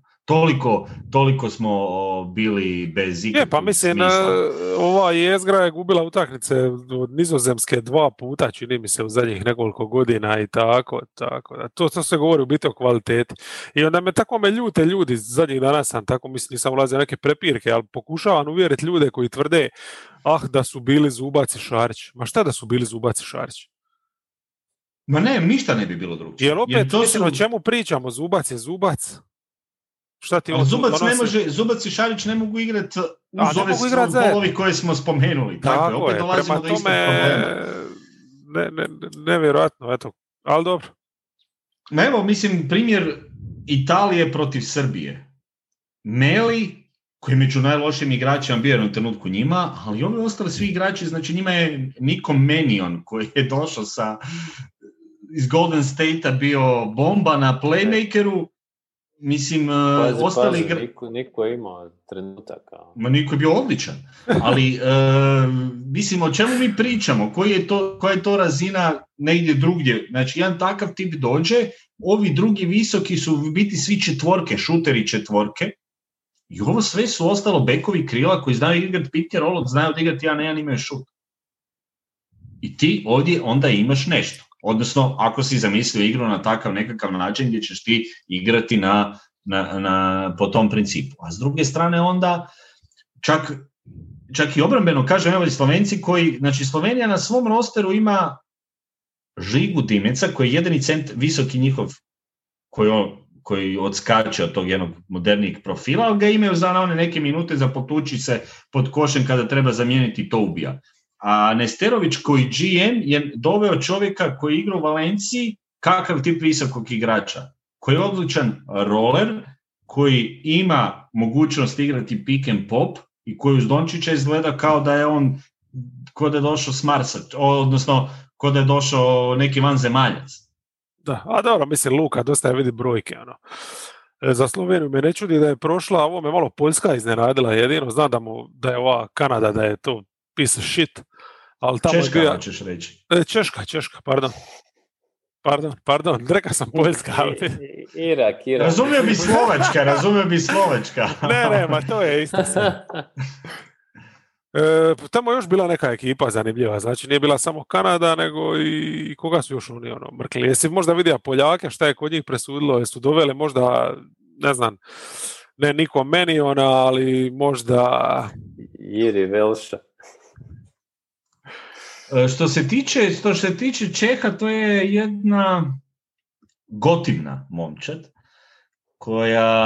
koja ima jedan svoj sistem, znači to je, mislim, gotovo ista ekipa koja je razbila Hrvatsku prije koju godinu, odnosno prije par godina na Europskom prvenstvu, i to onako, počitali su nam lekciju za sva vremena kako se igra košarka. Satoranski u plaću zabio. Satoranski je čak i to onaj dio koji nije kod njega naći.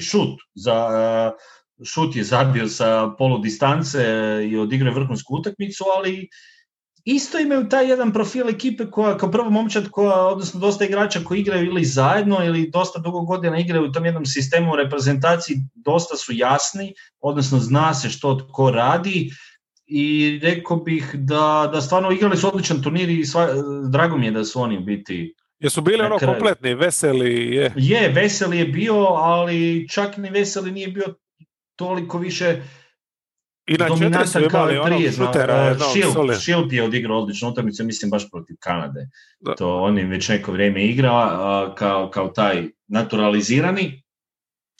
On je odličan, ali ima tu igrača koji su ovi njihovih Alba i ostali neki koji su komplementarni ovom njihovom sistemu, i Satoranski još jedan pokazao da je stvarno kralj za europsku košarku.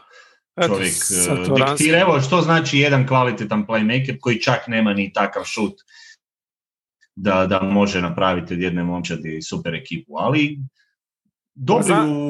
Zanima me sa Srbima još samo, s obzirom da vidim da si pratija to, pa onda neke informacije da ne mora ni ja tražiti sam, iskoristit ću te. Zašto nije Jokić igrao, zašto nisu imali bolji roster? Pa Jokić je ranije već rekao da neće igrati, odnosno Svaka da čast. uzima pauzu. To je bilo od heroja do pokajnika u par dana, od MVP-a do izdajice naroda i roda, ali mislim, to je sad, ne želim puno komentirati, to je jednostavno njihova jedna stvar s kojom se moraju pozabaviti. Ne znam ni čak sve razloge, znam neke, jer mislim, čovjek je jednostavno, odlučio Dobro, ne nije biti igra, tu znači iz osobnih razloga, Ba, mislim, više tih stvari koje se tu povezuju, ali da ne odem sad previše u tu priču, već sam to komentirao. Ali evo, oni imaju bekove, recimo, bez obzira što je Bogdanović im je bio tu, dobro, on im je bio s Atlantom, to ih je malo zeznulo, zlijedio im se Jović, makar je on više onako defensivni playmaker. Koga im još nije im bilo, Lučića, koji je dosta bitan, to je taj krilni igrač i imao je odličnu sezonu u Bayernu, jako važan. Milutinova im nije bilo od visokih, ali opet je to tip visokog igrača koji je onako, nije da šutira, iako je odličan visoki za europsku košarku. I na koncu je taj roster, bez obzira na sve to, dobro izgledao. Znači imali su Micića kao MVP Eurolige, imaš Teodosića kao nekoga ko ne mora biti taj primarni ball handler, mogu igrati i zajedno, već je to sama opasnost po sebi. Andžušić kao jedan od podcijenjenih šutera u Europi, znači imaš tu nešto, Kalinića su vratili reprezentaciju, Bjelica koji je trebao tu biti nešto, ali nije bio ništa. Bjelica je bio Bjelica. Bjelica je bio, da, dosta podbacio. Bobby je igrao, imao je dobar ulazak u turnir kasnije, sad, mislim, Srbija prvenstveno ima veliki problem obrambeno, znači obrambeno su pick and roll im je bio branjen jako loše, ovo što sam spomenuo, ne možeš ti opet u jednom trenutku očekivati da ćeš braniti šutersku ekipu sa Teodosićem i Marjanovićem. To je, ajmo samo to staviti na stol. Znači nisu toliko duboki, ja sam mislio da će to Micić taj iznit sam. Iskreno, mene ovo to najviše iznenadilo, sam očekivao bez obzira na sve, čak i uz neke loše utakmice i probleme u obrani, da će oni bez obzira na sve to, na tu kvalitetu izvući. Jer Italija na prvi pogled nema ovih veterana, nije došao čak ni Heket uz Bellinellija, Gallinarija, Datomea i ne znam ko je još tu bio u igri, ali uglavnom znači jedna Italija koja je ovako na prvu ruku solidna samo ekipa, ali koja je jako dobro posložena. Evo što sam spomenuo šutere, znači tu je par igrača koji igraju nekakvu europsku košarku na dobrom nivou u smislu Eurokupa, Eurolige, prvenstveno da znaju odigrati nekakav pick and roll, da znaju riješiti situaciju 1-1 mismatch, par njih takvih, u obrani dobri na način da mogu preuzeti, da imaju nekakvu tu fizičku snagu ili atleticizam da mogu pokriti neke stvari. I takva ekipa koja je imala jedno zajedništvo da od početka do kraja se vidjelo, barem te utakmice sa Srbijom, da oni znaju što rade i što žele raditi. I jednostavno probijanje u reket i jedan igrač koji se meni jako svidio, Fontecchio, koji je jedan onako izraziti krilni napadač, jako dobar šuter. Ja mislim da je on čak odradio bolje nego što bi im donijeli u toj ekipi Gallinari i Bellinelli, s obzirom da nije bio netko ko mora biti u prvom planu, ko mora uzimati toliko šuteva da usporavati igru, ali čovjek, ja mislim, završio je turnir 50 i nešto posto iz igre, preko 53% za 100% bacanja, odigrao je sve tri utakmice koje je odigrao stvarno na visokom nivou. Polonara, jedan euroligaški igrač koji je i obrambeno i napadački donio isto neke stvari. To je ono kad složiš ekipu od nekoliko igrača koji nešto znaju, Menijom koji evo. Ali složiš ekipu prvenstveno po nekoj viziji, a to oni imaju. I što je vrlo bitno sa nekakvim modernom filozofijom. Pa a to je još Messina, jer on više nije izbornik, je li tako? Ne, sa Keti kojim je bio još i kad su s nama igrali. Znači, ali kad je Messina, ima, kad sam zadnje evropsko prvenstvo, neko kad je bilo, ne sjećam se, gdje su isto oni prolazili bez problema, dođu do... Jer to je to, trice, pick and roll, imaš te haklere, uvijek nekakve revolveraše, evo. Tako da... S time da su mi sad ljepše izgledali nego s ovim haklerima. Zato što su svi sudjelovali, svi su nešto igrali, to ti je to. Biti tako je i dobro, Slovenija ima ekstra kvalitetu u Dončiću, ali opet su izrazbijali sve tamo. Sve su izrazbijali i opet je taj profil momčadi složen. Ali brojke ovoga nisu normalne. Mislim, samo kad Ma sam nisu, čuja naravno. jutros 30, ne znam koliko na onu košarku 40 minuta, mislim, to je bolesno. Morate prekinuti, jer ti se sad navija, ipak je tvoja prva ljubav došla tu. Nije to prva, to je... Ali drago mi je da imaš platformu na kojoj možeš na euro kvalifikacije, mogli smo čak podcast napraviti na ove olimpijske kvalifikacije. Ali možemo za olimpijske igre. Pa čućemo se, s obzirom da ću sigurno gledati utakmice što će Ameri igrati. Pa Slovenija će biti super za gledati, Argentina će biti odlična za gledati po meni. Tako da ima tu još ekipa koje bi mogle biti, Španjolci, Francuzi su dobri rosteri, tako da trebalo bi biti ok košarka. Dobro. Malo je drugačiji sustav, to je kratko se igra, odnosno nema puno utakmica, pa brzo ide knockout faza i... A šta ćemo finale, hoćemo svaku utakmicu se čuti nešto brzinski ili... Pa ne znam, Kreha. Ja sam otvoren za sve opcije. Evo, Kreha, ipak je na kraju ispalo da igraju utorak. Znači, iako su bili zapisali 8. Told ya. Očito sam ja pročitao. Ne znam gdje sam vidio tu informaciju. Nisam znao uopće. Ali znaš zašto sam mislio da je utorak, zato što znam da se žure, da baš zbog olimpijskih igara. Pa žure se, stvarno se žure, jebote. Da. Kad su odmah prvi termin iskoristili. Nevjerojatno. Jedna dobra stvar je što je sad sve manje igrača, pa je manja mogućnost da će se neko oslijediti, valjda, od ovih bitnih. Smanjuje Olimpijade. Vjerovatnost, da. Neće Ejton igrati za Bahame. Dobro, evo, približavamo se 2 sata i to je to. Lijepo pozdravljamo, pa se čujemo vjerojatno onda nakon Game 1. Mislim da će tako biti. To je to. Bye bye. Ćao. Ćao.